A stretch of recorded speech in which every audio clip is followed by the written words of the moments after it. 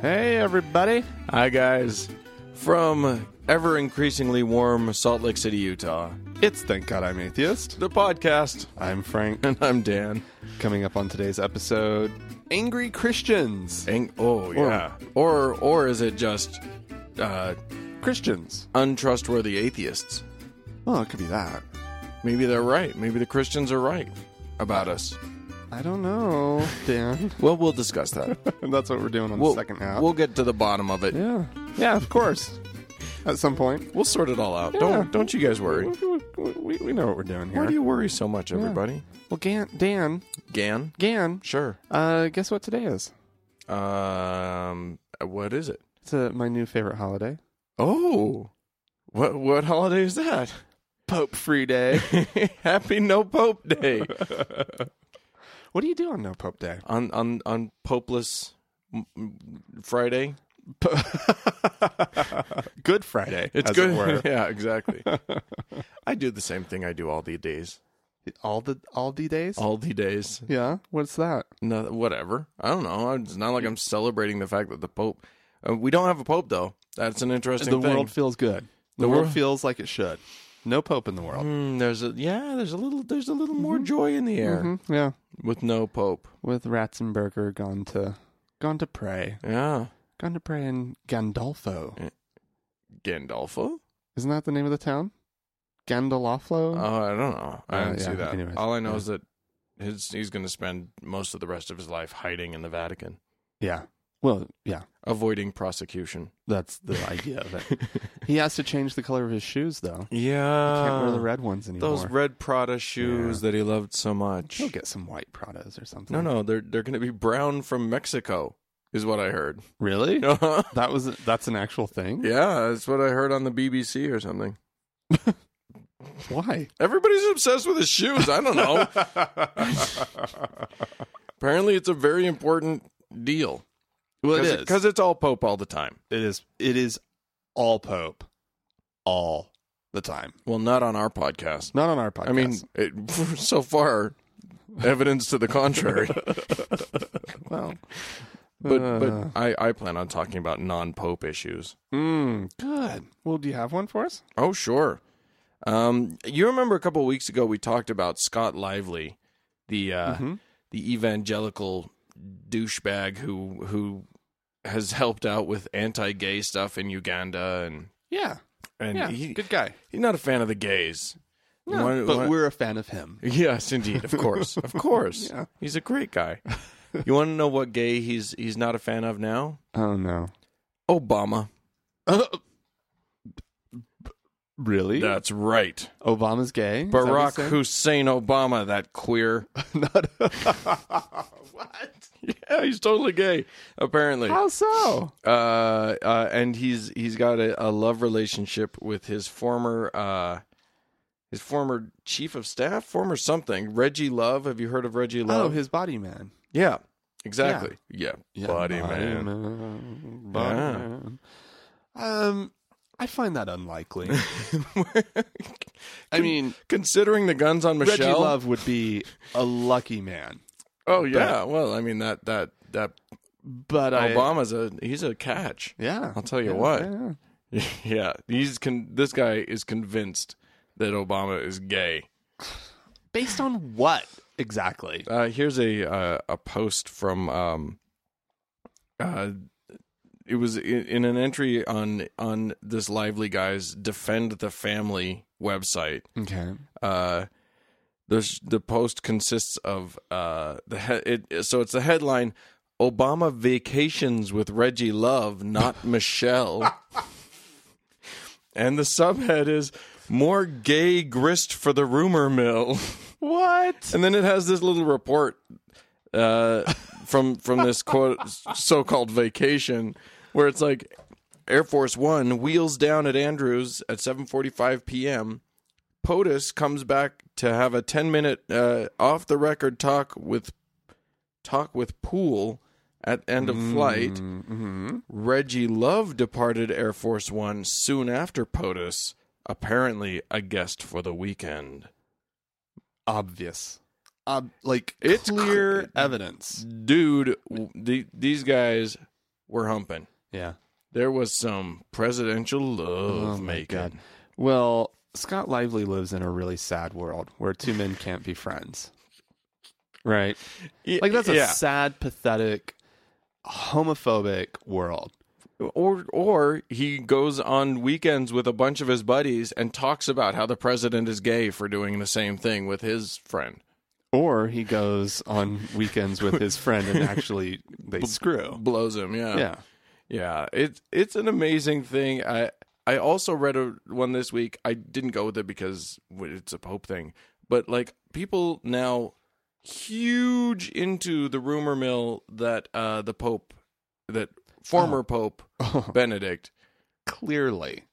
big old gay. Clearly. That In fact, that one's believable. That one I would have no trouble believing. that kind of leads into my next thing, if you're done with yours. Yeah, let's just launch in. Okay, Sure, all right. why not? Because what I have, I found this, and I just, it was one of those links where you're just like, yeah, I'll follow that. The headline is "The Stupid Anti-Catholicism at BuzzFeed." And I was like, really? It's a really solid headline. Yeah. And this very upset young Catholic, he's very upset over the fact that BuzzFeed earlier this month posted the 25 gayest pictures of the Pope. And this was sort of a year after one that I remember seeing last year, which was the 12 evilest Pope pictures. Sure. Which was a great series. Like, seriously, like, awesome, right? But the gayest Pope pictures, we're going to have to put a link up on the website because it's pretty awesome.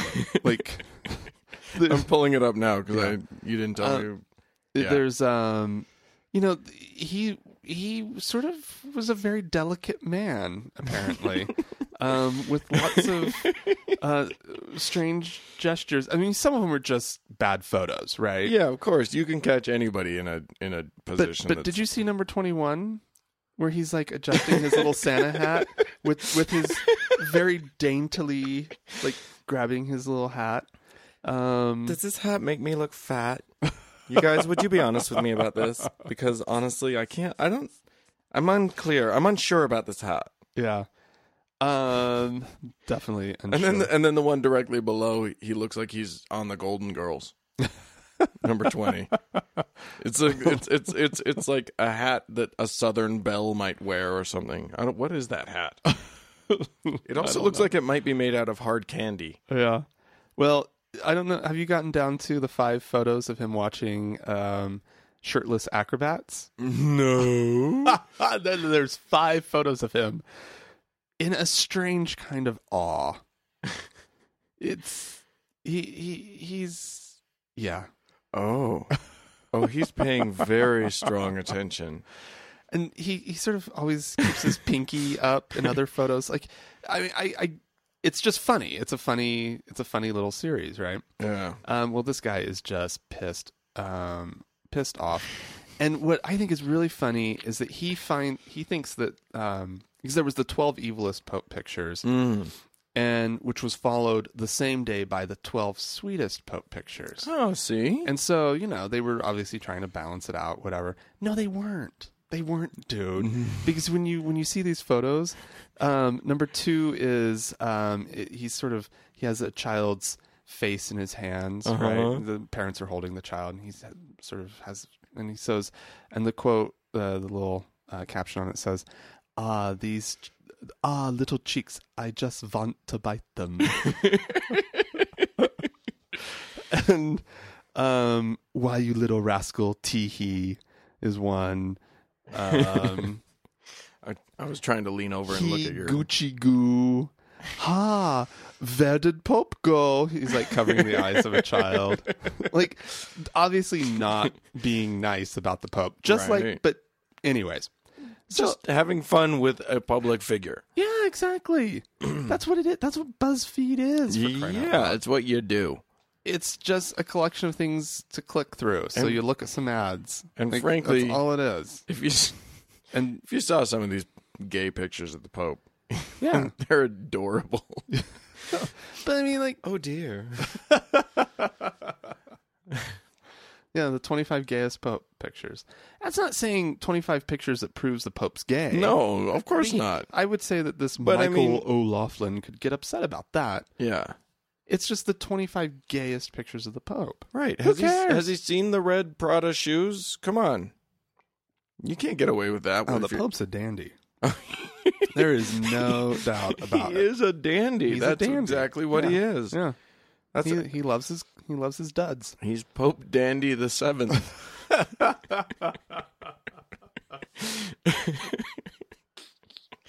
I love it. Oh, that's good stuff. Do you want to know who's decidedly not a dandy? Who? And if you saw it here, I'll show you a picture of him. Okay, this isn't going to help. This is Guru Asaram Bapu Yeah, in Delhi. that information right there would tell me not a dandy. No, nothing could've about conjured him images. reads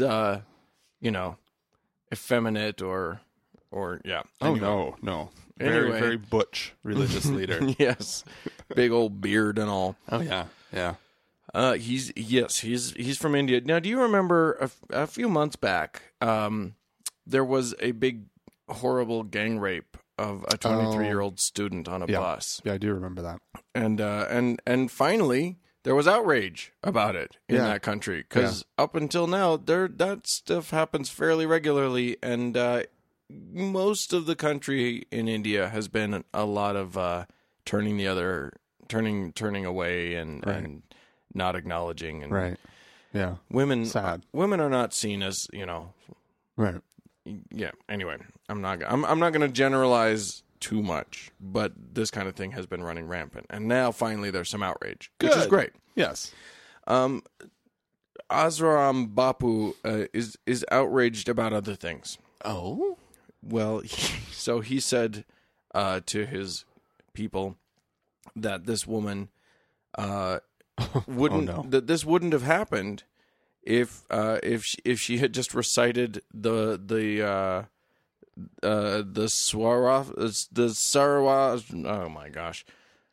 Saraswati mantra. If she had just chanted that mantra, which is a Hindu mantra recited for higher knowledge and wisdom, Okay. then she wouldn't have gotten onto that bus. Wait. So if she had been chanting, That was mistake number one. so she should have been doing something else. She should have mantraed more. Well, but she could have been sewing more. She could have been reading more. She could have been doing anything more, according to this logic. No, but she would have had the wisdom to know not to get on the bus. Is that what he's saying? Yeah, he's saying if she had chanted this mantra enough in her life, she would have had she would have looked at that bus and gone, this one feels a little rapey. I'm gonna wait for the next bus. I think we're gonna don't give me the shake of the head. This is not my reasoning. This is Bapu. Yeah, you're spreading it, Dan, though. So that was his claim that was her first mistake. But she made another mistake. Multiple mistakes, apparently. She got on the bus, and then when the men started to attack her, she, quote, she should have taken God's name and held their hands and feet. Then the misconduct wouldn't have happened.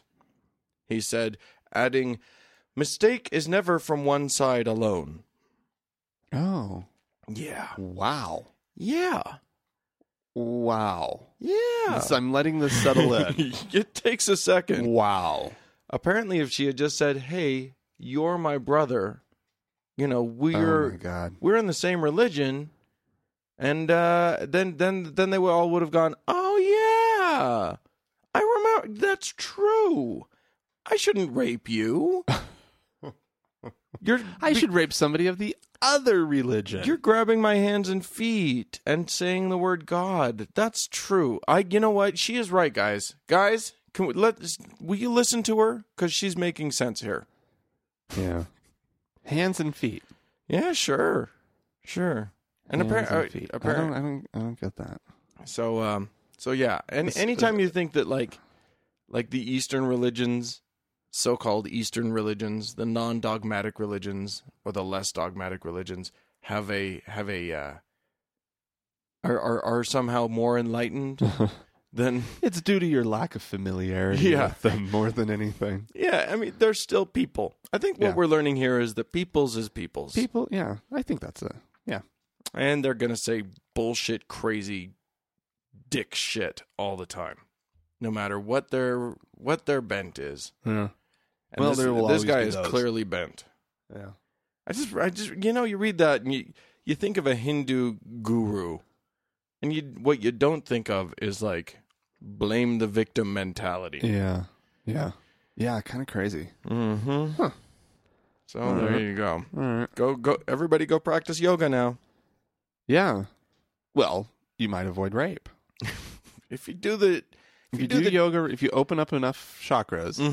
then you'll have the wisdom to know which buses are safe and which buses are rapey. Or parking structures. Or whatever. Yeah, sure. Yeah, You'll yeah, know. yeah. You'll know. Oh, yeah. Yeah, absolutely. Absolutely. Yeah. It provides you with the wisdom that you need.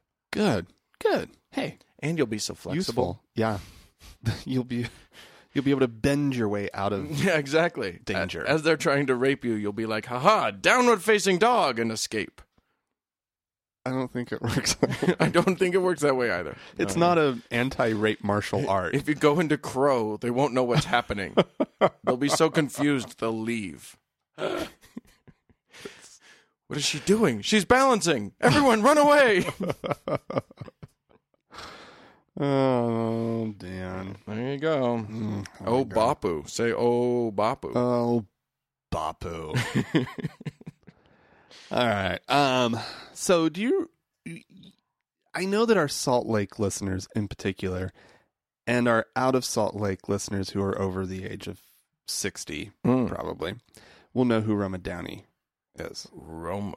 I thought you were saying Ramadan for a second. No, Roma Downey. Roma Downey. Because do you remember a TV show called Touched by an Angel? Oh, do I ever. Well, I'm the only actor in Salt Lake who wasn't on that show. yeah, because it was filmed here. It was shot here Yeah. in Salt Lake City, and I did have a couple of auditions. Yeah. At one of which I actually dropped an F-bomb accidentally, and I think that kind of screwed me over for the rest of the show. I bet they were goodies. I was auditioning for the role of a skinhead, and I'm like getting all mad, and I go off script a little bit, and I said an F word. No, they were like, ooh, They're like, maybe that's not the best idea for family TV. And I was like, yeah, but it's a skinhead. it's also pre-recorded and not Yeah. live. You can edit it. Did Yeah. you know?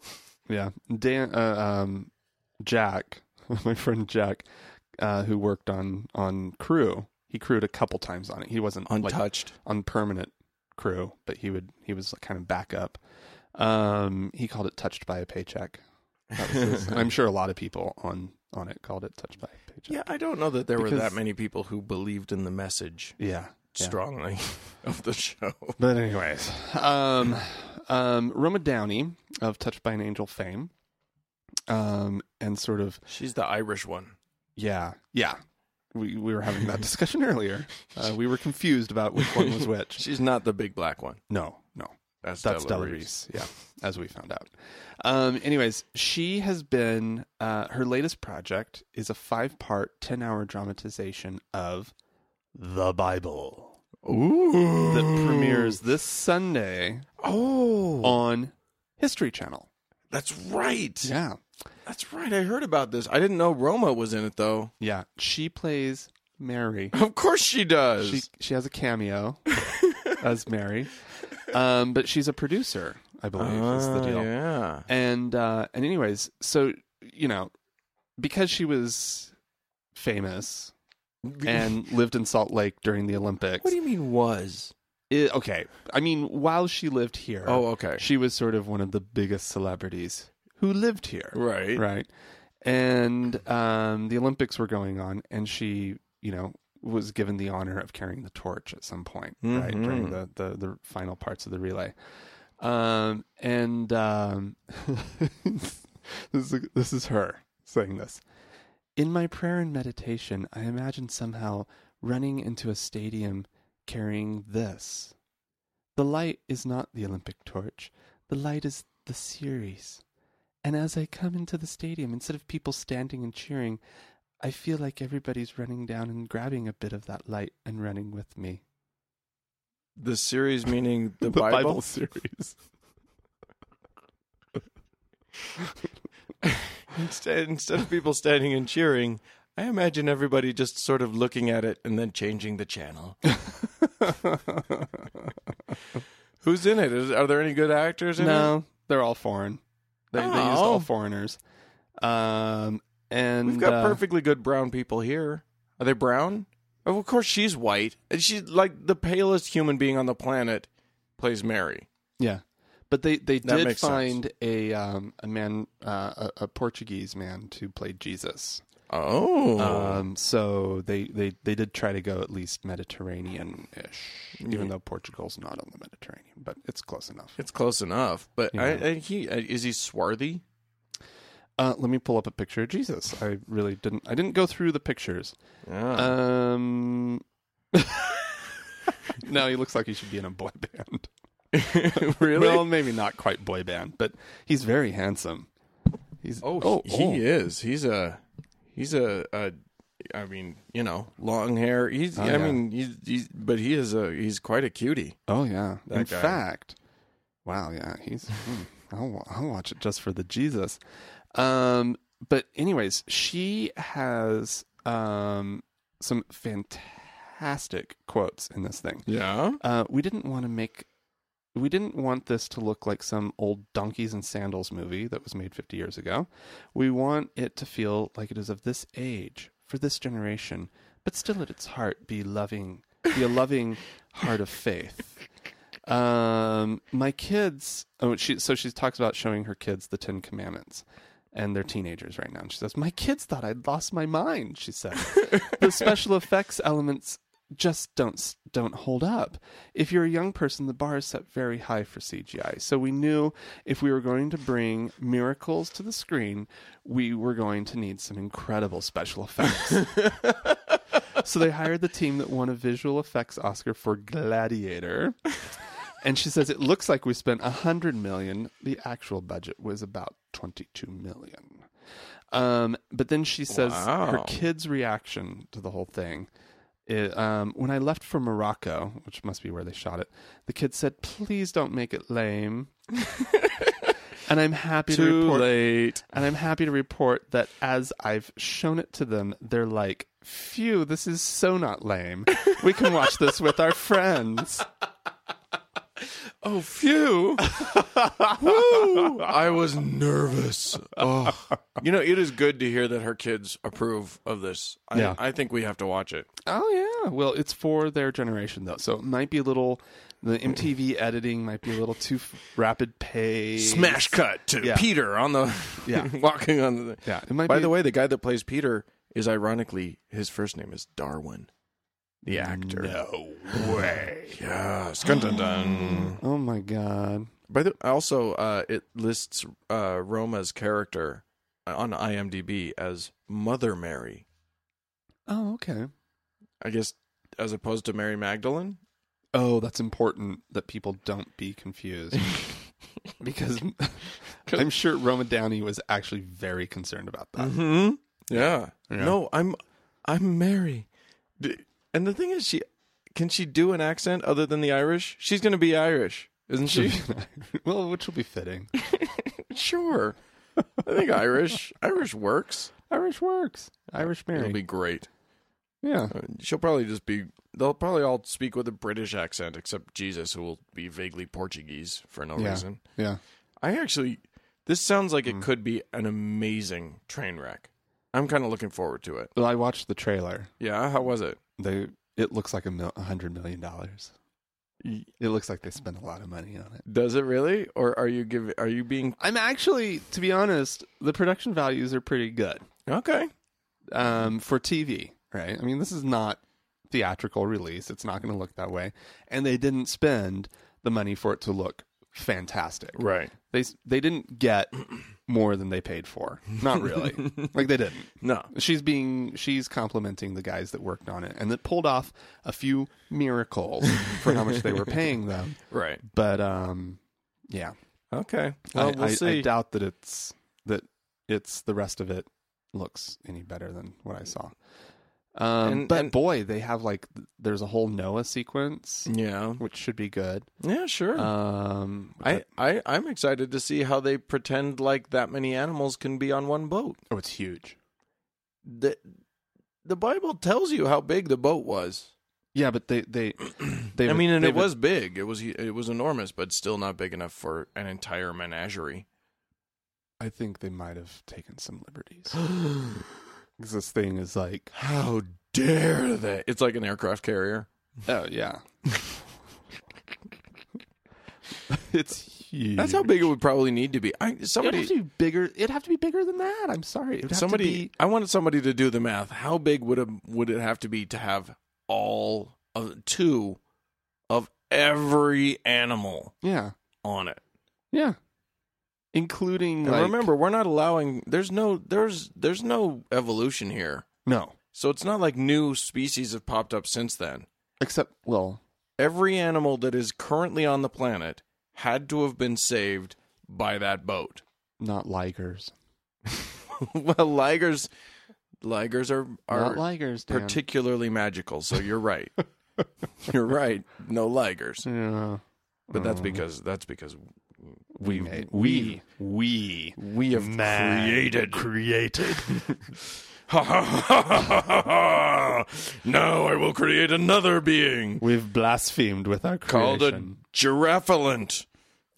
In which a giraffe was mated with an elephant. It's got a long neck and an even longer nose. It goes back down to where the neck starts. Don't just stare at me. They can't hear your stupid stare, Frank. The stare was not stupid. What you said we're saying. How dare you question the giraffelant. Giraffelant. I don't know how to say it. I'll come up with the phrasing later, but it's going to be awesome. Elephant? And a giraffelant is what I'm going to call it. Okay. You call it that, Dan. I will. You go. It'll be great. I can't wait to see what it looks like. Anyway,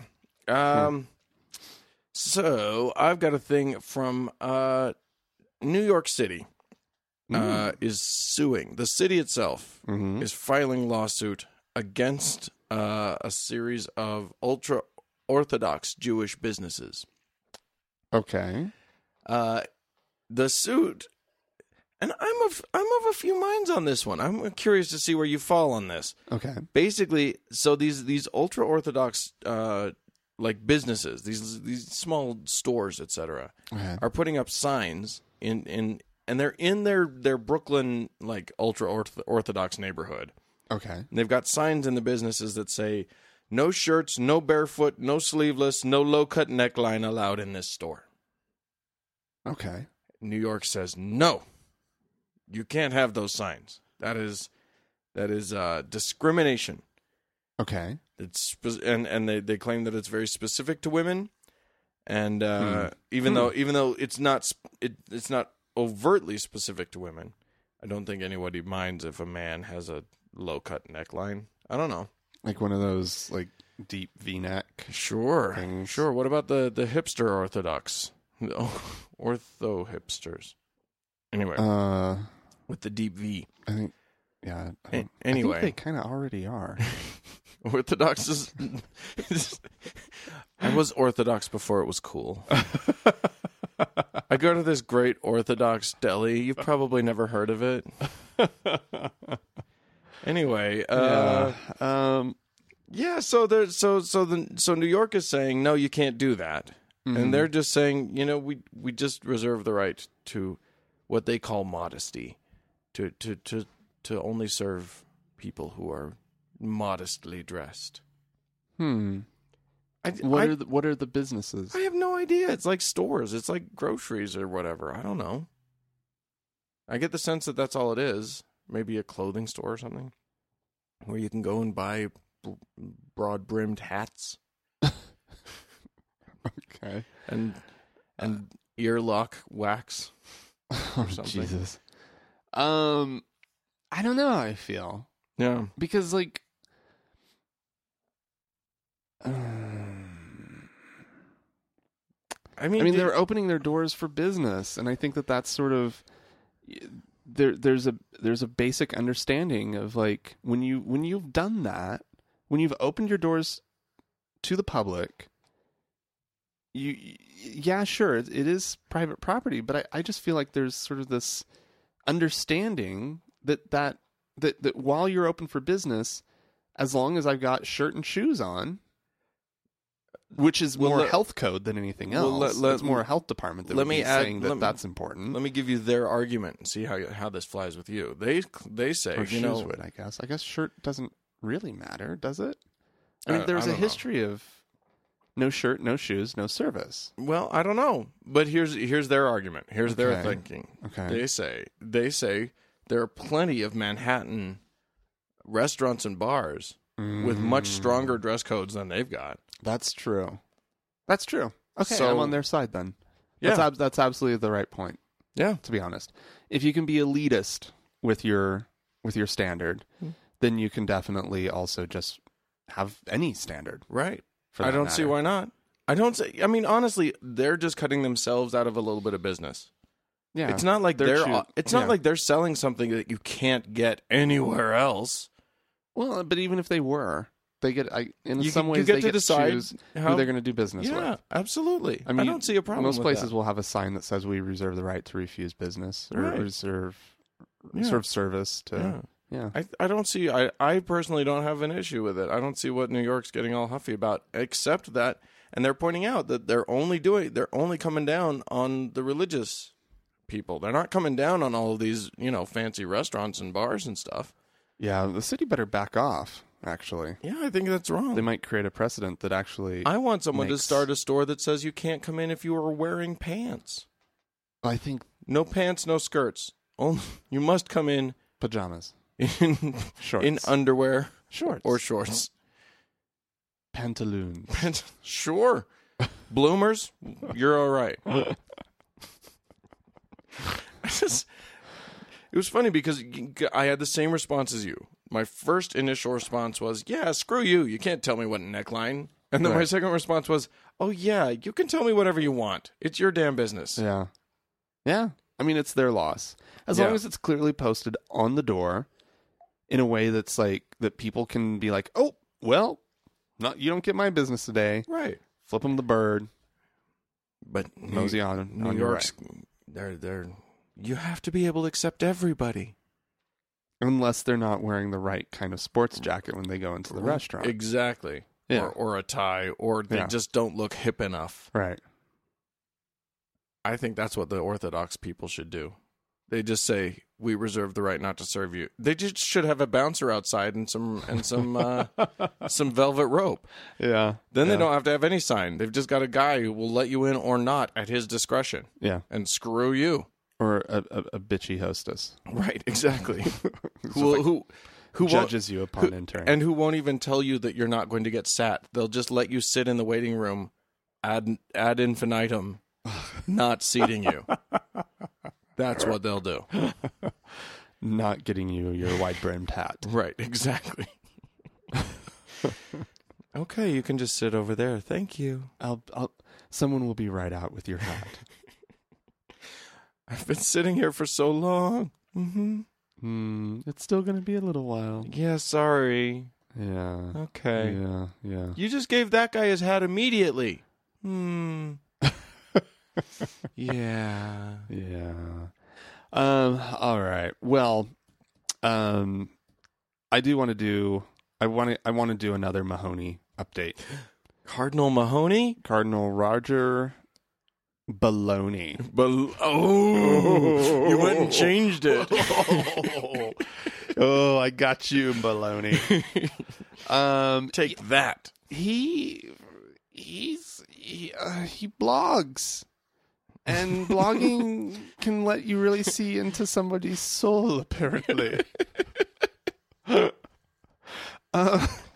These are let me get them in the right order. 'Cause yeah, okay. So this one is the headline on it is carrying a scandal biblically. Huh? And so apparently there was this Father Ronald Rolheiser from Canada who wrote a little booklet or whatever called "On Carrying a Scandal Biblically," which is meant to be a guide for members of the clergy, I suppose, or anybody who wishes to respond, perhaps as Christ would respond to a scandal. Right. Okay.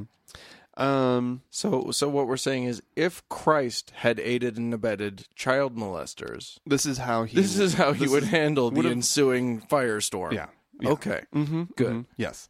And he says in his post that you'll probably never really find this approach, the Rolheiser approach, even mentioned in any of the media, because it is not about condemning others, but it's about how disciples of Jesus are called to carry and live out a terrible scandal day by day.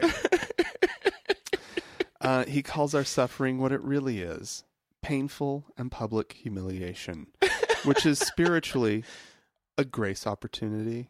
Oh, I have tried to live out poorly and inadequately far too often his two implications of humiliation. One, the acceptance of being scapegoated, pointing out the necessary connection between humiliation and redemption. Two, this scandal is putting us, the clergy and the church, where we belong, with the excluded ones. Jesus was painted with the same brush as the two thieves crucified with him. Okay. Can I just say something here? First of all, his premise number one about the scapegoating, you can't call it scapegoating if the goat you're pinning it on is the goat that done it. Exactly. That's not scapegoating. That's accusation and proving. Nobody's saying that he was the child molester. No. Or that he's the only one who needs to go down for the child molestation that occurred and apparently wasn't strongly enough discouraged. Right, exactly. Under his administration back in the 80s. Right. Was wrist slapped and then sent on its way to do more. Yes. Released back into the wild. Yeah. You are not a scapegoat. You are a criminal. Yes. That's a difference. Exactly. Let me just aided and abetted a child molester. Oh my gosh. In fact, not just a child molester, a list of them. This guy he even helped, or at least turned a blind eye to one of his priests who escaped to Mexico, right, rather than turn him in. Right, exactly. Well, I mean, what are you going to do? Let him get the arrested? guy's still at large. Yeah, the guy still has not been caught. Anyway, this Mahoney guy, I envision him like an intellectual / spiritual bullfighter, where literally, like, his own guilt is trying to run at him and trying to catch him and get him to see it for what it is. Yeah. And he keeps going, "Ole! Ha-ha! You've missed me again! Toro! Ole!" Yeah, it's something else. Yeah. So he says, Jesus modeled this for us. He took in hatred, held it, transformed it, and gave back love. He took in bitterness, held it, transformed it, and gave back graciousness. He took in curses, held them, transformed them, and gave back blessings. He took in betrayal, held it, transformed it, and gave back forgiveness. That is what it means to ponder biblically. Was there ever a moment when Jesus took in correct accusations, held them, pondered them, and gave back this kind of bullshit? Because that's what's happening here. Yeah, I know. So, oh my gosh! 5 days later, First of all, this last week he's just been blogging like mad because he's in Rome. Oh yeah. Yes, everybody. The calls for him not to go and participate in the conclave have failed. He will be a part of the process of choosing the next pope. Because this man, because people called on him not to go. Yeah. He held it, he pondered it, and he spit back a big "fuck you, I'm going." So on February 25th, he posted a Tough Linton Challenge. which sounds like a reality show on NBC. Yeah. Anyways. So he says, I can't recall a time such as now when people tend to be so judgmental and even self-righteous, so quick to accuse, judge, and condemn, and often with scant real facts and information. Because news broadcasts now 24/7, there is little or no fact-checking, no in-depth analysis, no context or history given. Rather, everything gets reported as quote-unquote news, regardless of the basis for the item being reported and passed on by countless other news outlets. We have ended up with a climate in which it is the norm to instantly pass judgment on one another, taking it in and repeating gossip, sharing someone else's judgment as the truth, no regard for other people who may be harmed. Whatever happened to the norm of giving others the benefit of the doubt until hard evidence proves otherwise? Right, because all of the stuff against him is only soft evidence in the form of big reports about what he did. Yeah, like internal papers, right? Type reports. Yeah, memos to which he was a party.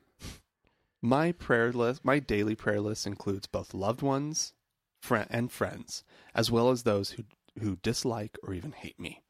But another prayer group includes individuals who cannot forgive me for my past hurts or offenses, those in the media who constantly malign me and my motives, attorneys who never focus on context or history in their legal matters, groups which pick at me or otherwise object to me, and all those who despise me or even hate me. This man is having a rough time. Oh, can I just say that if these ramblings weren't from a cardinal, we'd be thinking Kaczynski. We'd be thinking this is Unabomber type shit. Yeah. This is Jim Jones nonsense happening here. Yeah. Instead, it's a man who will help choose the next pope. Well, fuck it. I don't care about that. I mean, but honestly, it's it's not like he's going to choose some molester as the pope because No, but somebody so morally depraved. Yeah. So somebody who has no sense of himself or the harm that he has enacted in the world. Right. And is not willing to actually truly own the consequences of that. Yeah, that's a valid point. That is who they're allowing to participate in choosing the next head of their church. Yeah. Oh, what are you going to do? That's all. That's my own. You know what? And it doesn't affect me. I'm not Catholic. I'm not a believer, whatever. But it just sticks in your craw. Yeah. Yeah, I'll tell you what. I'm not going to be Catholic just because of this. I've just decided I refuse. Good. You can't make me. I've been trying to read a book about Catholicism, and I fall asleep every single time. It is the most boring fucking thing I've ever tried to do. It's worse than the Bible. Well, there you go. You picked the wrong book. You need a more exciting Catholicism book. I know. I did pick the wrong one. I was trying to go a route that was responsible and try to get something that was like well written and everything, so that I could really get a good perspective on Catholicism. Sure. And I should have just got like the Idiot's Guide to Catholicism. Right, yeah. But whatever. Yeah. So anyway. Yeah. Well, so if you guys out there want to interact with us, that's a doable thing. Yeah, you can follow us on Facebook at facebook.com/TGIAtheist. Although here's what I just learned. I'm going to post a thing. I just learned that when we post a thing, Facebook has now set it up that pages, when they post something, that post doesn't appear in everybody's feed. they've cut it out. They want us to pay to promote our posts to all of you. So People who've chosen to like it. yeah, so those of you who have already liked us, you may not be getting everything that we're putting out But if there. you go to the page, if you actually go go to to the page, you'll see it all. facebook.com/TGIAtheist, you can find what's going on. those Those greedy bastards. Greedy bastards. Anyways, but we still have fun there, so go ahead and like it, and you'll find out more about us and all the stuff. And then also you can email us at podcast@thankgodimatheist.com. Or you can leave us a voicemail at 424-666-8442. And speaking of voicemail, why we don't have a voicemail. Why don't we just play one that'll launch us into what we're going to do? Absolutely. Hey, Dan. Hey, Frank. My name's Carla. I just wanted to call and let you know how much I love you guys. But I was at the gym just now, and I nearly fell off the treadmill when I saw our dear friend Pat Robertson. And the headline, "The Devil Wears Goodwill." He was talking about how the devil can get to people through the clothes at Goodwill. I had to call you guys right away and find out what you think about this. Thanks so much for everything you guys do. I appreciate it. You bring me such happiness every day. Take care. See you later. Well, thanks, Carla. Thank you, Carla. And let's just go right This to came the to clip. us from like 12 different sources, so I think we better play it. Here we go. Pat, this is Carrie, who says, I buy a lot of clothes and other items at Goodwill and other secondhand shops. Recently, my mom told me that I need to pray over the items, bind familiar spirits, and bless the items before I bring them into the house. Is my mother correct? Can demons attach themselves to material items? I heard a story in I believe, the Philippines, a person who went to Thailand. There was a witch who had prayed over a particular ring and asked for a spirit to come into it. Well, this Philippine girl was so attached to this ring, she had to buy it. She bought it, and all hell broke loose till she finally recognized what it was. So can demonic spirits attach themselves to inanimate objects? The answer is yes. But I don't think every sweater you get from Goodwill has demons in it. but in a sense, your mother's just being super cautious. So, hey, it isn't going to hurt you anything to rebuke any spirits that happen to have attached themselves to those clothes. This is why we are so lucky in Utah to have Deseret Industries instead of Goodwill.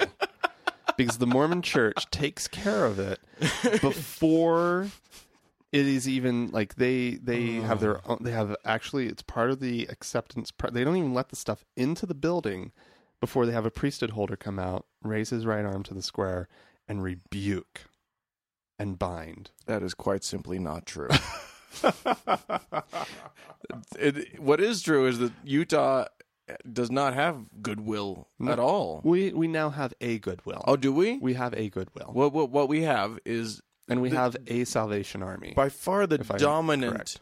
Maybe two Salvation thrift Armies. store, though. By far the dominant thrift store here is called Deseret Industries. It's run by the LDS Church, and yeah, staffed largely by not volunteers. I guess they pay them. No. Actually, Underpaid. They actually have a really cool program. the program is it's a job skills program. Right. They take people who need lots of training. Right. Who I mean, my impression is they take they'll hire like recent immigrants. Mm-hmm. They'll hire The mentally the handicapped. mentally handicapped. Sure. They'll hire, which I'm sure immigrants love being grouped in with mentally handicapped. But nonetheless, Look, they got a program. They're throwing everybody in. yeah, anybody who needs some job training And a job. and a job at the same time, it's not bad. Yeah, it's not. It's not bad. It's kind of a smelly place to work. Well, yeah.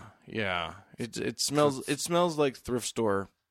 They've gone thrift store plus on the smell. I feel. You think so? I feel like they've got a little extra something gross going on there. But It smells like the church office building. to all be thrift honest. stores smell bad.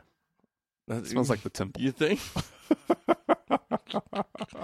Oh, no wonder I feel a holy feeling when I go there. No, this whole concept of demons and exorcisms and stuff. It's just Good Lord. really a woman in a ring in the Philippines. I'm supposed to buy that story. Yeah. He's just making shit up. Yeah.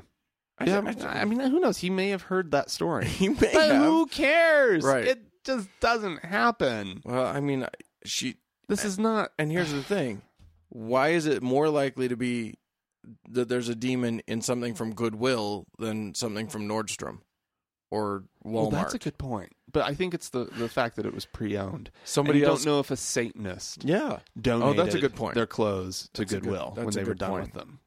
Right. Yeah. Well, that's why I make sure that I know, like, if I'm buying clothes from any store, I need to know that it's a good Christian store because, Mm-hmm.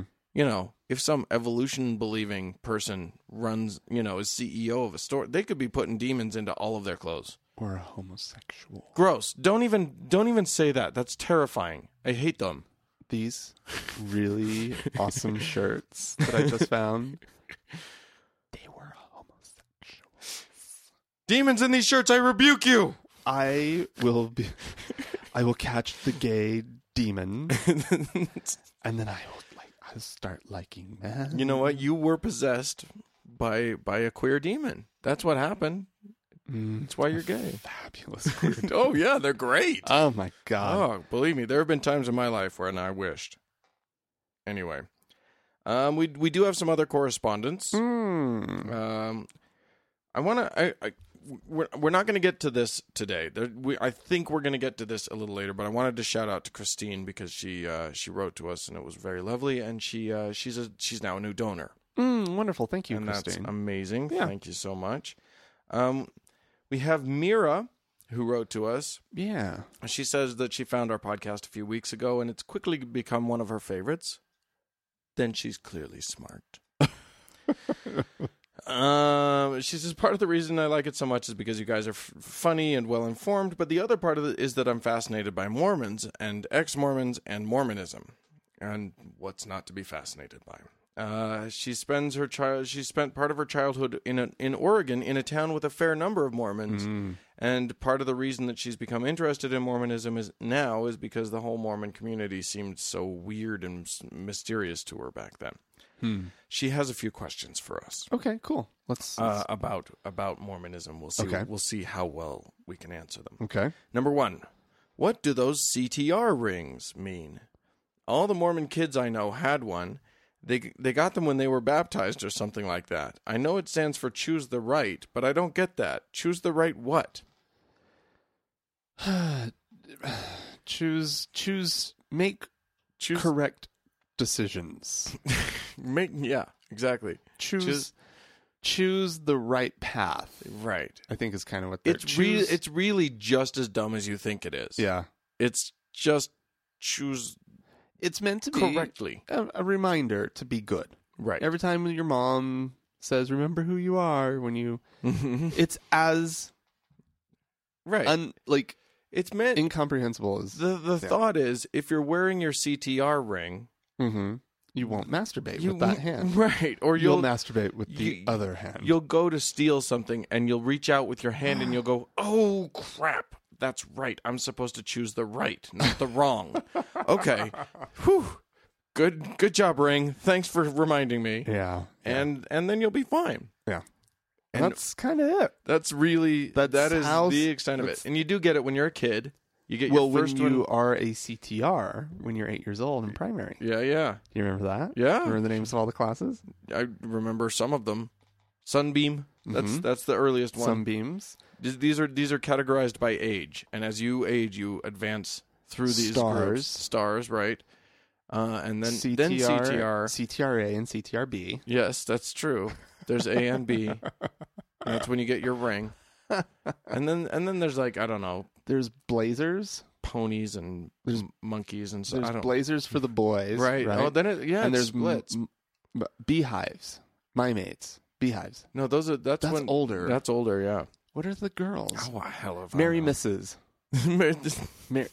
Yeah, there's something like that. Yeah, because we called them Mary Moos. The Maya maids. No, wait. The Moo maids is what we called them. Yeah, we made cow references to girls. Yeah, that's nice. Because girls are gross or something. And Well, yeah. until suddenly they're not. And then you're like, ooh, whoa, girls. I don't think you had that experience. I did not. Mine was almost the opposite of that. Question number 2 from Mira. Okay. When I was growing up, the stereotype was that Mormons are rich. Actually, nobody was really that rich in our area. It was pretty middle to lower class, or middle/lower middle class. But it did seem like there were no Mormons who were all that poor. And if they were, they dressed well, lived in nice houses, and probably were in massive debt. It also seemed like the Mormons were overrepresented among the important local businessmen. This is kind of remarkable considering how a lot of Mormon families had 3 or more kids and the mother stayed at home. Mm-hmm. Is this just confirmation bias, or is this a thing? Does the church encourage its members to make money? And if so, is there some doctrinal reason why? Yeah, they get 10% of it. Yeah, they want their people making money. They love when their people make money. But there is there's like a business thread through Mormonism. There, at least culturally, there's a strong sense of. There's no doctrinal thing there, but there is certainly no emphasis placed on Jesus's admonition that you give away all of your money to the poor. No. 10% to the church, And that will suffice. that will be fine. Well, and fast offerings. Plus, 10% plus. That 10% is meant to be your baseline. Yeah. There is That's more. The that church is- does want more from you. That is the minimum that you are to give to the church, and then you give more and more and more. in addition to that. Right. Yeah, and so I think it's probably perception. I think also I kind of have this theory that alcohol and cigarettes are expensive, Okay, right? there is that. And so if a whole community is abstaining, you've got a little extra money in your pocket. But if you have more kids, that's just going to eat up anything you have there. But here's the other thing. Here's another interesting business thing. All these young men go away on missions to foreign countries. Yeah. And suddenly they speak. We got a lot of bilingual Mormons out there. Well, and that's a leg up, a little bit of a leg up. You go on the mission and they teach you salesmanship. They teach you Oh, that's true. a lot of business skills, to be honest. Yeah. And a lot of workplace skills as well. A lot about responsibility. And so Sure. you come back and you're going to have a leg up on a lot of your peers who didn't have that experience. You've been doing boring meetings since you were a child. And you can sit through any meeting. You can survive it all. Yeah. Once you've been a Mormon for that long. 3 hours of church every And week. It kind of teaches you how to be a company man too. Oh yeah, that's a good point. Really well. Yeah. And a yes man. Mormons are like made for middle management. Yeah. The ones that like Mitt Romney that actually make it through that are the exception. Yeah. Not the rule. But Mormons are like crafted middle managers. But there's also something in Mormonism and it's entrenched in the culture, and it is mildly doctrinally based, which is that it's that whole idea that God blesses the righteous with worldly possessions and wealth and all of that. The idea, and so even Mormons who don't have, and she's kind of picking up on that, will present a lot of the trappings of wealth, a lot of the attitudes of maybe the upper middle class. Yeah, especially, even though they don't really have them themselves, or are in major debt in order to have some of the trappings. Matter of fact, I know for a fact, I know of several instances that I've encountered personally where there was a Mormon who was living out of their means. They had a bigger house than they could afford, cars that they couldn't afford, right? And they had all these outward trappings of quite a bit more money than they had, and they were getting food from the bishop every month. I bet, yeah. The church was feeding them essentially every month. Which is another thing that the church does, is that they take care of their own. They do. And so you don't see maybe the poverty that the people really are living in, because the church is buying all their groceries, paying their mortgage or their rent. In some cases, their cell phone bills. Yeah, I've heard of because I worked in the cell phone industry, and I saw the check. Yeah. Many times that check from the Church of Jesus Christ of Latter-day Saints was paying somebody's personal cell phone bill. Yeah. I mean, I don't judge. That's up to them. But Right. it does seem like priorities are being are skewed a little bit. Yeah. Anyway, next question. Why don't Mormons swear, and why do they make such a big deal about not swearing? A friend of mine told me when I was very little that I shouldn't say, oh my, because it was short for oh my God. I'll tell you why they don't swear. Because they got sticks up their asses. Oh my God. They do have, like, the sticks are so far up their asses that they don't even get that, like, they're being the weirdo. Yeah. They don't get that. Like, Well, but whenever they do, they're like, oh, the Lord's people are a peculiar people. yeah. And I think that actually touches on something. I think Mormonism has thrived. I think one of the tactics, one of the stratagems that the Mormon Church has used and that has worked well for them is being weird. Mm-hmm. When Mormons are weird, they stick together really, really well. Yeah. And they feel like they're above the rest of the fray. Oh, yeah. They're Absolutely. They feel like they're better. Well, because they're told they're better. We don't drink. They're told they're better all We don't the time. swear. We don't. I was the snottiest little kid that ever existed toward, Yeah. anyone and everyone, because I was told from my being a little tiny guy that I was better than everybody else. Yeah. Yeah. So That's exactly it. So there's that. I'm debating whether to do that. I pulled up a thing from when I first launched thankgodimatheist.com, the blog, yeah. long before we started doing the podcast. And after a few entries, I sort of put it out to all my Facebook friends. I invited them all to come and take a look at it. I warned That was them. nice of you. I warned them that it was like, controversial, but it was so nice of you. But it was meant to be in good fun and engender conversation. Like I said, I especially want my believer friends to read this because I want their voices as part of the conversation. Yeah, that's nice. Well, it was not taken well. Oh? I had a few Mormon friends specifically who just thought I was the most anti-Mormon person in the world, and why would I do that to them? And are you really? I had one say, "Are you really looking for an argument and calling it fun and games? Does your anger, hatred, and bitterness go beyond friendship, class, and kindness these days?" Wow. I'm sorry to find that your logic is based on name-calling, sarcasm, swearing, and mockery. Oh, Dan. Yeah, I was. What were your blogs? Apparently, I was a big dick, is what. Yeah. Did you yeah. call this person out by name? No, I didn't say anything. I mean, I called out Glenn Beck. What? It was that sort of thing. And then she, of course, goes into this whole "I know God lives" and stuff. But one of her objections was that there was swearing on the blog. Did you really want to publicly tar and feather me for being a practicing Mormon and see if I would comment so that you could further mock me? Wow. Yeah. This is Mormons. That's remarkable. Mormons love being persecuted. They love their persecution complex. It is like that's their bread and butter right there. I'll tell you what. Anyway, but every time you swear around them, they feel that much closer to God because they're clearly better than you are. Well, But they also feel for hurt. a moment, they feel a little pulled away from God because they had to actually hear that word. And they feel hurt and sad Yeah. that you're not close to God the way they are. Anyway, I went fuck that. to a play the other night. Yeah. And You did? PTC. Oh, did you see Clyburn Park? Yeah. Oh, it what'd was you think? nice. I liked it. It was I've good. I've heard good things Yeah. about it. And I think it was a good production of it too, I have to say. I think a lot about it was very nice. Yeah. I'm going to be complimentary of it. But Good. what I will not be complimentary of is the couple, the older, apparently Mormon couple, 2 rows in front of us, who kept looking at each other every time they said fuck or shit or whatever. They'd just be like, look.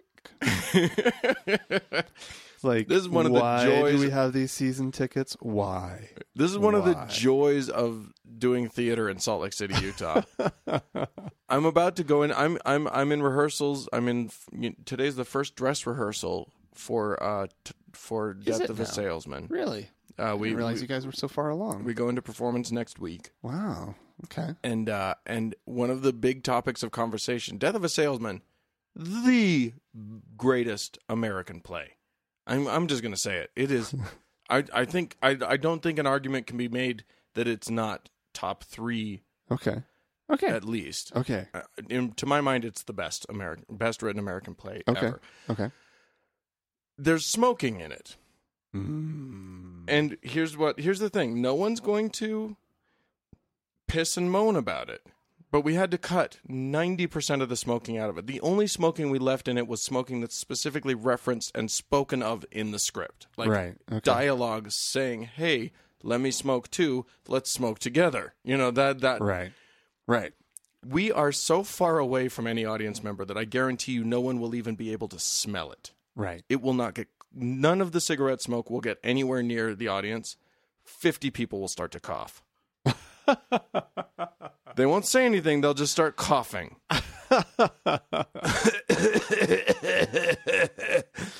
Shut up! You can't smell it! Much less have it affect your respiratory system. Yeah.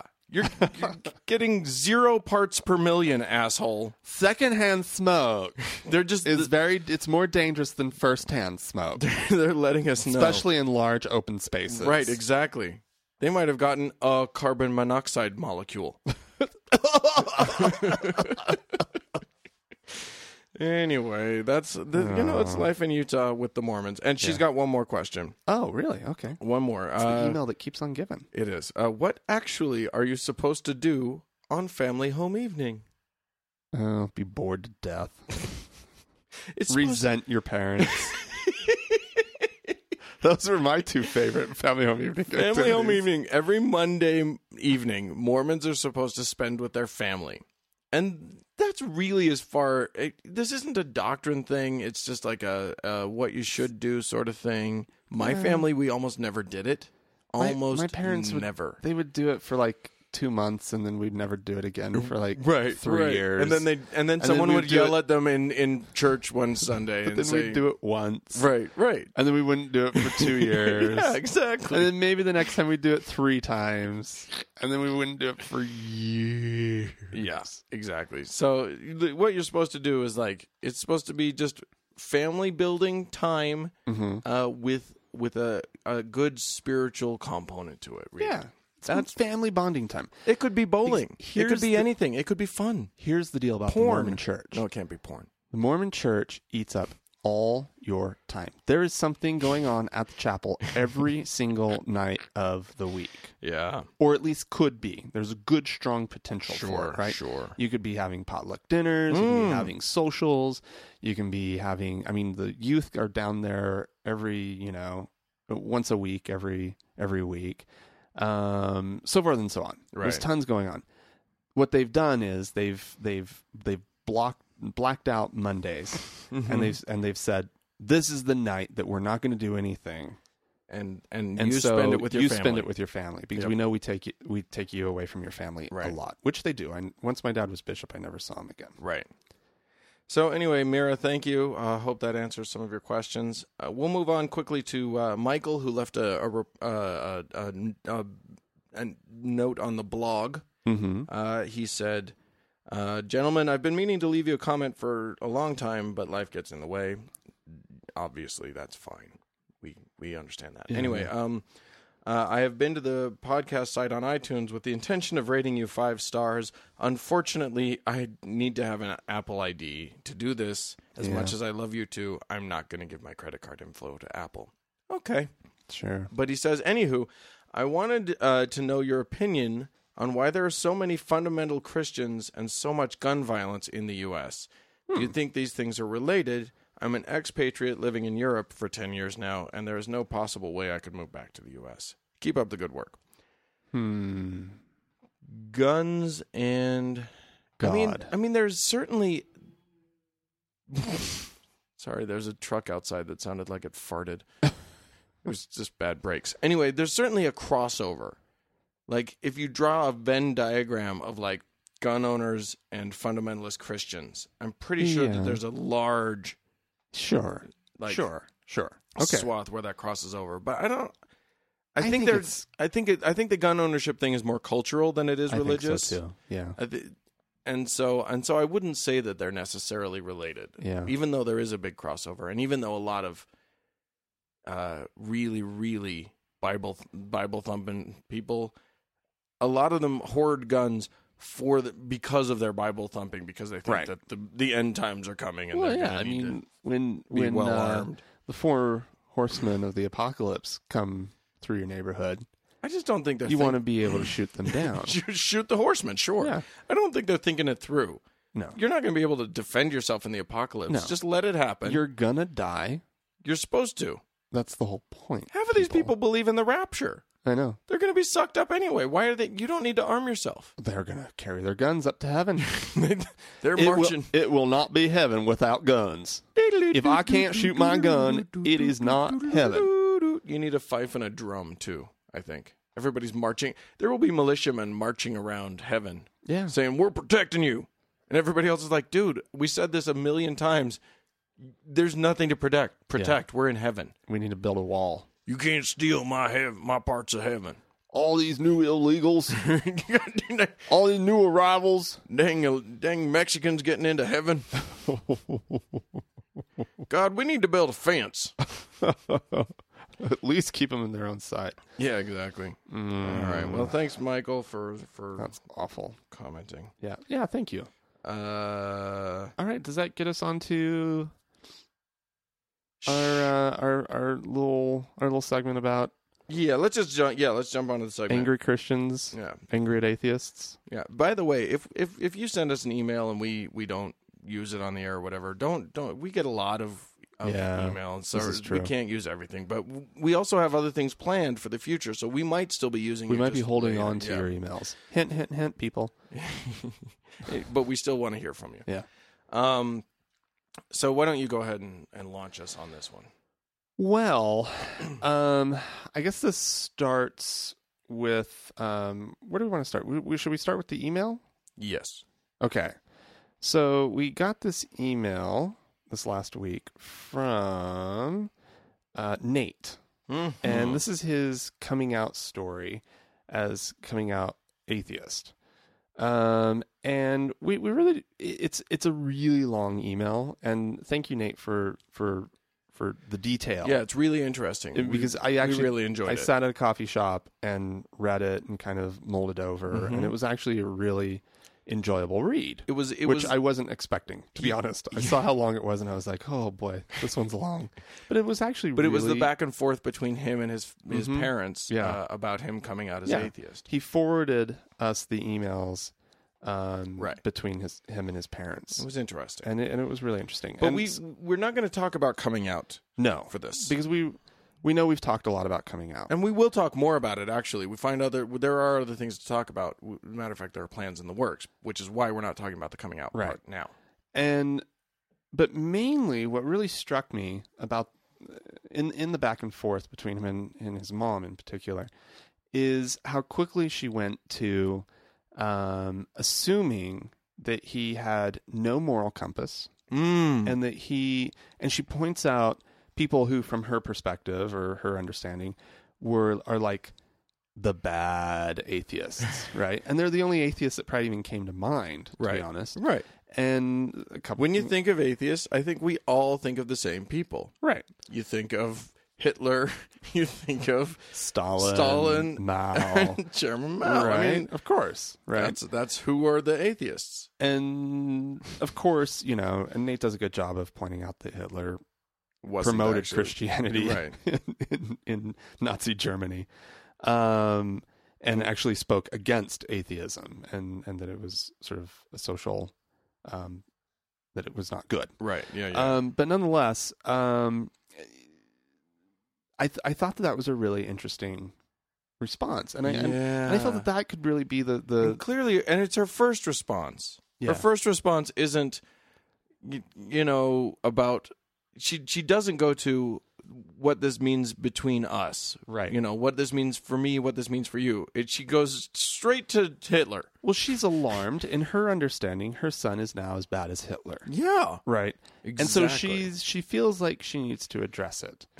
And make sure that she knows, or I'm sorry, that he knows that she knows what this is really all about. Right. You're Hitler. You're Hitler. This is I know we're putting some words into her mouth, but but nonetheless, she does jump directly from like, yeah, I'm sad that you're no longer believing in God, and by the way, you know who else didn't believe in God? Hitler. Karl Marx. so but here's where I want to take this. I want to take this to the place of kind of asking about believers' responses to atheists. Indeed. That's right? that's where when we're they find going here. out when somebody finds out that you're atheist, like, And it doesn't how- have to how be are your they mom. responding? It doesn't have to- Obviously, that's a pretty visceral Right. thing right there. But like, you know, people that you meet on the street. You and I were talking about this, Frank, and we were Yeah. talking about how, you know, both of us, neither of us has any compunction about just spouting that we're an atheist to Never anybody did. we It took me a long time, and you said that you had similar experience of to even realize that it was causing some discomfort in the people around us. Right, yeah. And just we were so just cavalier Right. about our atheism. Just yeah, I'm atheist. Stupidly, we thought that we could be just as free about our belief systems as the others were being about theirs. Right, exactly. And How I've naive. never from the moment that I was atheist and had sort of told my parents that I was atheist and my close friends, after that moment, that first initial coming out, I never even thought twice about it. Right. Like, it was just that's just how that was my reality. Once the cat was out of the bag, you let it run. And that's just how it was. Yep. And it's strange, it's funny, my being gay didn't really work that same way. Right. Right? Like, it was a very different process, actually. I came out as atheist and was just like, hello, everyone. Hi. And it's never not like- felt the need to really explain it. It's or not like anything. either of us were handing out cards with the And so- word atheist on them or anything. Right. But I will say that, coworkers and most recently, my job that I quit not too long ago, that place was, there wasn't any question. There was absolutely no problem with it at all. In fact, my boss told me that I was to be open with my students. Mm-hmm. He wanted it to be very clear that I was both gay and atheist. Right. So that they knew who they were dealing with. But my current job, I'm always just like, but it's surprising. I run into coworkers now who are, oh, really? And then they feel the need to tell me what they believe. And it's like, oh, okay, well, great. Thank you. I don't. Yeah. Thanks, bye. That's interesting. Yeah. Okay, I guess I'll see you later. Yeah. And so, like, I don't know. Where did we want to take this, Dan? Well, we got a message on Facebook from one of you lovely folks out there. It was from, wait a minute, I'll find it. Oh, I have it up. Chet. Was it? Chet Really? sent the link Okay. to Ray Comfort's post Yeah. on Facebook. But before, okay, yeah, I guess I could read this. I don't feel like we've really discussed anything yet. No, though. we're Are we still introducing. setting up? Okay. We're setting up. All right. All right. So I'm going to read the whole thing because that was posted. Ray Comfort's Ray thing? Comfort, who is a writer of anti-atheist books, Right. the books targeted to Christians about how to talk to atheists, how to convince atheists that they're wrong. Yeah, right? an anti-atheist is really. I mean, you almost can't even call him a Christian apologist because he's so focused on us. Yeah, he just attacks, and he thinks he has like these really well reasoned and indisputable arguments that when he presents them to atheists and they're dumbfounded. They're not dumbfounded because they've been presented with a good argument. They're dumbfounded because they don't even know what to say back. Right, because the but guy he is assumes nuts. he has just called them into a logical conundrum that they can't navigate. Right. So this is some writing from him. Atheists think Christians are weak because they have faith. So this should please them. Never have faith in an atheist. Don't trust them for a second. This is because they are not worthy of your trust. Let me give you an example of how much integrity atheists have. I once wrote a book called You Can Lead an Atheist to Evidence, but You Can't Make Him Think. When it was first published, it was so popular, it knocked Richard Dawkins' book off the #1 spot on Amazon.com. Atheists panicked and immediately conspired to pull down the book's ratings. And they certainly did.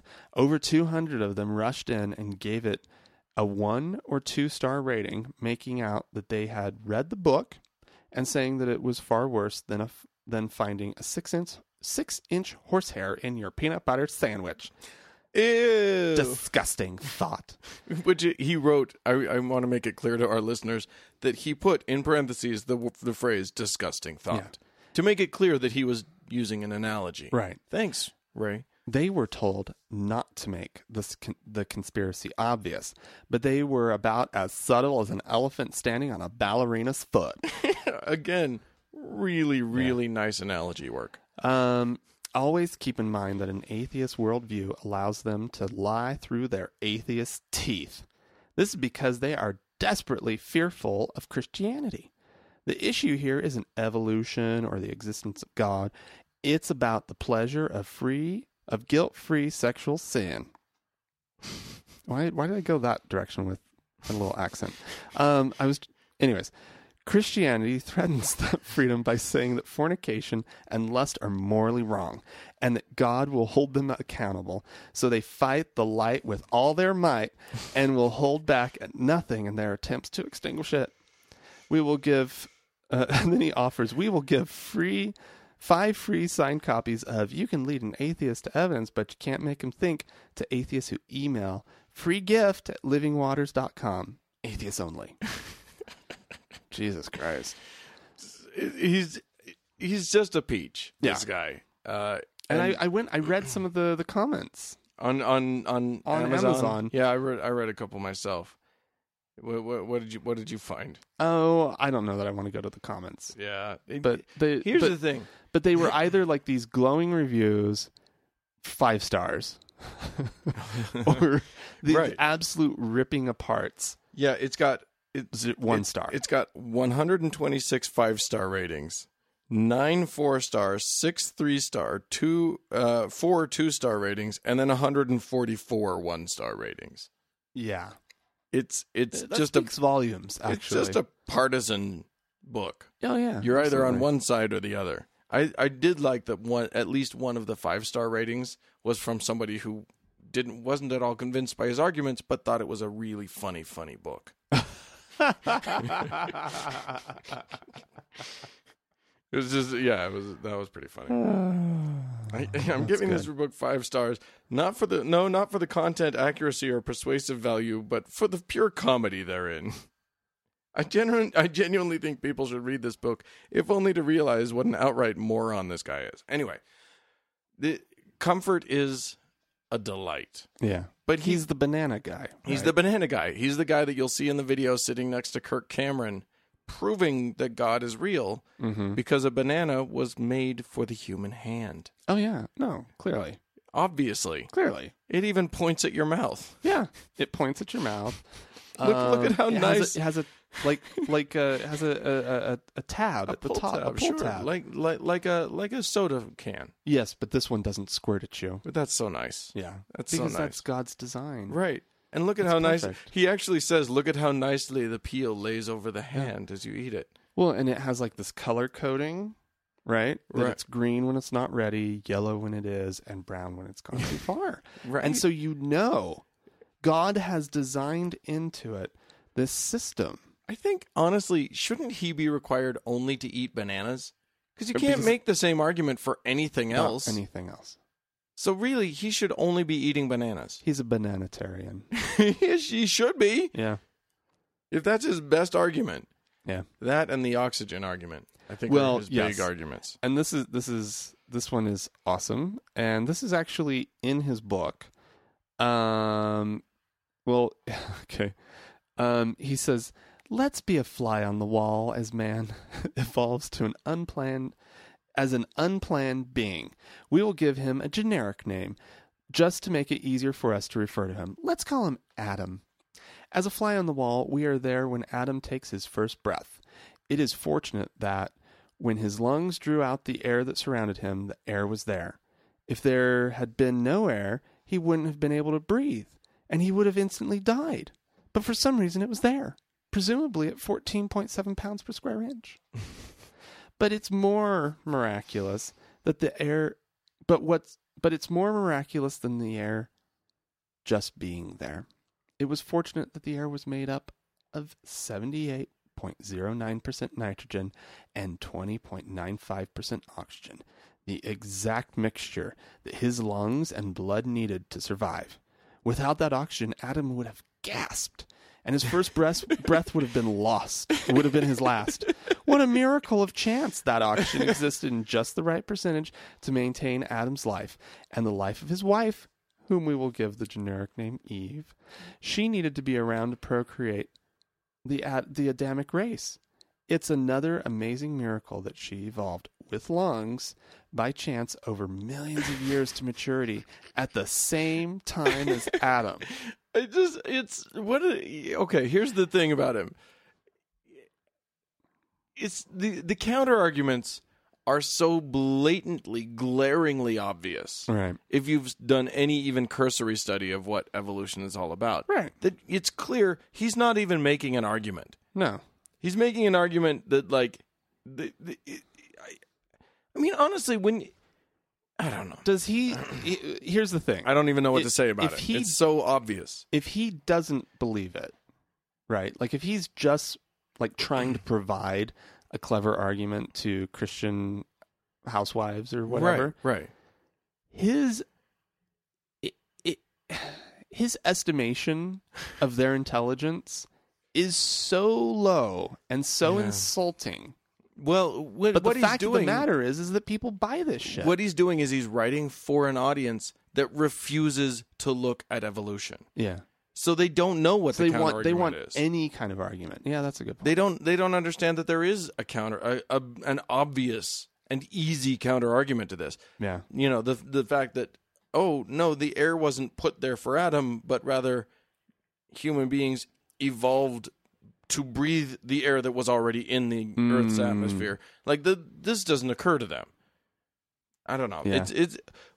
One of the 5-star ratings. The first 5-star rating for his book that came up is actually from a guy from Tremont in Utah. Oh. And it says, Dr. Comfort's book is amazing. It may be the best primer for defeating an atheist I've ever read. I'm particularly fond of how he proves the existence of God by pointing out the perfection of the banana and the fact that atmosphere is 78.09% nitrogen and 29 blah, blah, blah oxygen. The exact mixture. And he talks about that. Take that, atheists. He says. Then he says, this is what's great, is that these people are clearly culturally raised to use these kinds of proofs. The kinds of proofs that don't make any sense. Right. So he says, my only disappointment with the proofs provided in this book is that my favorite, Eve, isn't listed among them. Evolution could have made her look like anything at all, like Rush Limbaugh, a big hairy Wookiee, or a naked mole rat, for example. There's no way Adam would have tapped that.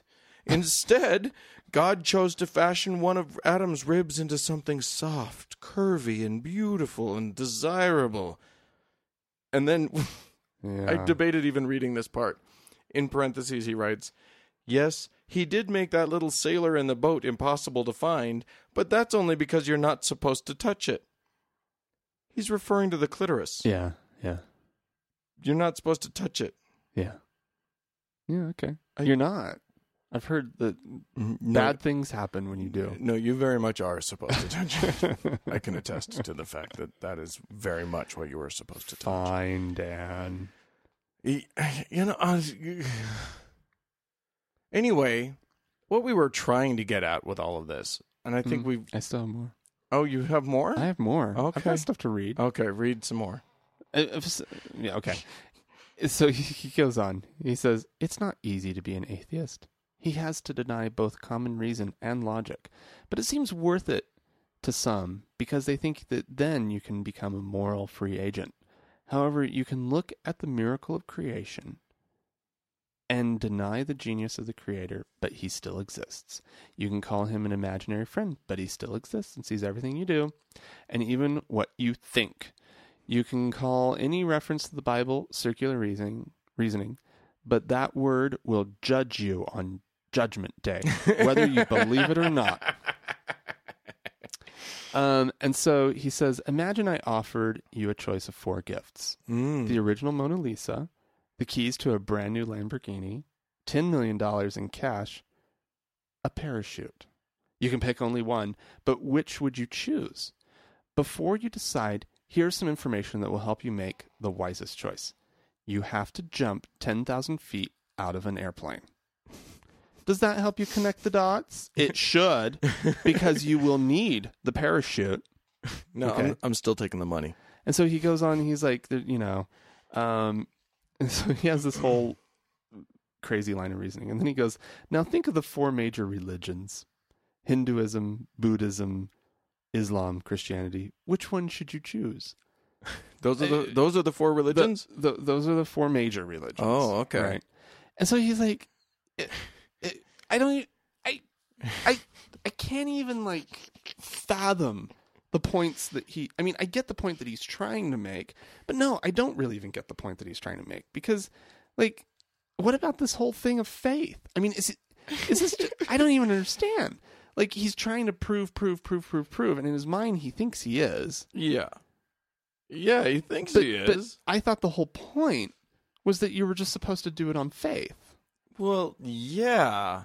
And in the end, every one of his arguments gets around to that. And he says it himself. He says, you can call it circular reasoning if you want, but then you'll go to hell.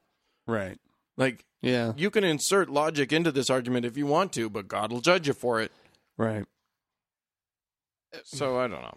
So here's the thing. Here's what we need to get to, is how, as an atheist, what do you do when you're confronted with an argument that is so completely just outside of the reality of who you are, right? Yeah. Like to immediately be compared to one of the famous bad atheists, right? Or to have somebody try to quote unquote reason with you, right? What do you do? Is there any way that you can possibly get through this moment unscathed?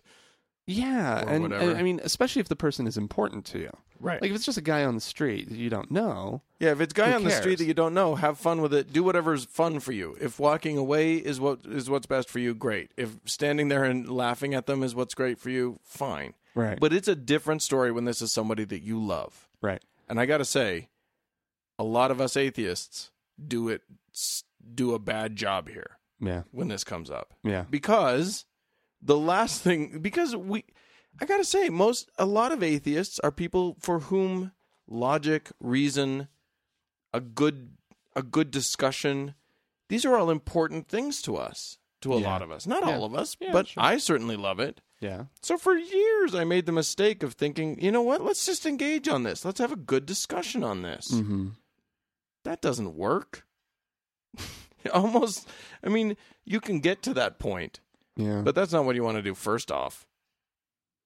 Because these people, I don't even know if it's worth talking about, to be honest. Here's the thing. People's religion, that's not a philosophy for them. Right. That's inherent to their self, their sense of self, their identity is wrapped up in this. Well, their whole understanding of the entire world, Right. of their existence itself. But you know what? You take me, or you take a lot of atheists, not all atheists, but you take a lot of atheists, and you say, "Hey, I've got something that may, an idea that may rock your sense of your worldview," and we can still be somewhat open to that. Yeah. Because we don't have any, eternity isn't riding on it for us. Right. But if you say anything to a believer, you're not attacking an idea. Yeah. You're attacking their own sense of self. You really genuinely in their mind are attacking them. Yeah. So you got to be careful with that stuff. You got to be careful. Engaging in a debate is going to put a huge wedge between you and the people around you. Yeah. That's just going to happen. If you're okay with that wedge being there, dive in. Yeah. I'll tell you what I've been doing lately is at work. There's been a lot of tales lately of a ghost in the basement. Oh. And whenever anybody needs to go down to the basement to grab whatever, there have been, stories and whatnot of and one of the stories actually comes from somebody really surprising person who we both know. Oh. Who was telling me about his experience. And how there was this dark shadow behind him, and he could feel the presence, and then when he turned around, it was gone. And he's kind of a bullshitter, so I don't know if he's totally 100%, but he's also not a bullshitter on certain things, and you can kind of tell when he's if he keeps going, he's not bullshitting you. But at first, I was just like, shut up, quit telling me the story. But then there's other stories they have. On security footage, one of the night cleaners in the midst of freak out. And what he described was very similar to what this other person described. Huh. And so it's been corroborating itself and all this. Sure. So what my new strategy is, because I don't believe in ghosts, is just to play along and just to stir the pot. You little shit. And just have fun, get everybody to tell their stories, get everybody kind of freaking out, get everybody all spooked. Sure. And then just be like, oh my goodness, what would you guys do? Oh my God. And just totally just, it's the only way I can cope with it, because what am I going to do? Yeah. I'm going to be because the first moment I was I don't believe in ghosts. And people were like, well, oh yeah, you don't believe in ghosts. Well, that's good because they're there. Yeah. And so what? Okay. How are you can disprove that there's a ghost? I'm like, no, I cannot. I cannot disprove that there are ghosts in this building. I cannot disprove that fact. You can't prove a negative. It's right. That's a logical impossibility. But the fact of the matter is, I've never had any experience in my life that would lead me to believe in a ghost. That there are ghosts. Right. And there are plenty of reasons why people might think that there was a ghost, but there isn't. Yeah. That whole agency detection thing. Exactly. And I tried to talk about that. And then finally when I realized that it was falling on deaf ears. Just have fun with it. I was just like, okay, well, guess what I saw? You know what you need to get? What? A little remote control car. Yeah. And then hide it somewhere down there. And then when someone goes down, just have it make noise. See if you can get it to knock something down. Well, the wiring in the building is so screwy that the lights flicker. Of course they do. Yeah. So if a light flickers behind you, it's not a ghost. It might be. It's not a ghost. It could be. It's not. Somebody could have walked in front of the light. Maybe it didn't flicker. Maybe somebody walked in front of it. Yeah, I know. But that's just the ghosts affecting the bad wiring. Or the very good wiring. Right, yeah. Perfect wiring. Yeah. The ghosts are just fucking with you. Yeah. The dimmer switches are all... I think the other response to ghosts is just volunteer to go downstairs. If anybody's scared, well, I'll just go do it. Yeah. Ghosts don't seem to bother people who don't believe in them. Yeah, I know. They seem to stay away. Yeah. Funny. Odd you that. think they'd want to... In some... what do they care? Yeah, exactly. Prove your existence. Yeah, come on out. No? Why? What's this rule? What's this metaphysical rule in your universe that you're not allowed to prove your existence? Right. Because I get the whole. You can tell me all sorts of stuff about God and why He won't prove His existence. Right. But what about ghosts? If Yeah. you believe in ghosts, why are they not allowed to prove their existence? Yeah. Yeah, well, there you go. No, I'm let's serious. do a ghost hunter show, you and me. That'd be boring. We're just like, well, we're here. We're in the dark. We're in 35 people were massacred. it's a in this cemetery. room. Yeah, exactly. It's Interesting. kind of creepy because it's dark. Right. We challenge you ghosts to come out. No? Oh, damn it. All right, fine. Okay. That sucks. Hey, my camera caught a picture of a little glimmer off in the corner. Oh, I wonder what light caught the lens. Yeah, exactly. It could have been a piece of dust, Yeah. but it could have been a ghost. Yeah. Anyway. I don't know that we accomplished anything with this discussion, I don't think we did either. but we had fun with it. I don't know. We're just spitballing here, people. Yeah. You guys brought stuff up and we just ran with it. Yeah. That's how we do. Anyway, if you want to bring other things up for us, you can totally do that. Oh, so not our best episode. Whatever. We were having fun. It's cool. Yeah. I think All right. I think everyone enjoyed it. I hope so. You can write to us, podcast at thankgodimatheist.com. You can leave us a voicemail at 424-666-8442. And you can Like us on Facebook. Like us on Facebook. That's the third one that we do. Also, if you really enjoyed what you heard today, despite Frank's denouncement of this episode, you can donate to us. Yeah, that's Go true. to thankgodimatheist.com and we'll sure appreciate it. Yep. And we'd also like to thank the Red Rock Hot Club. Or the Red Hot Rock Club. Rock Club. The Red Rock Hot Club For providing the lending us music. the music. Awesome. Well, thanks a lot for listening, guys. Talk to you later. Bye-bye.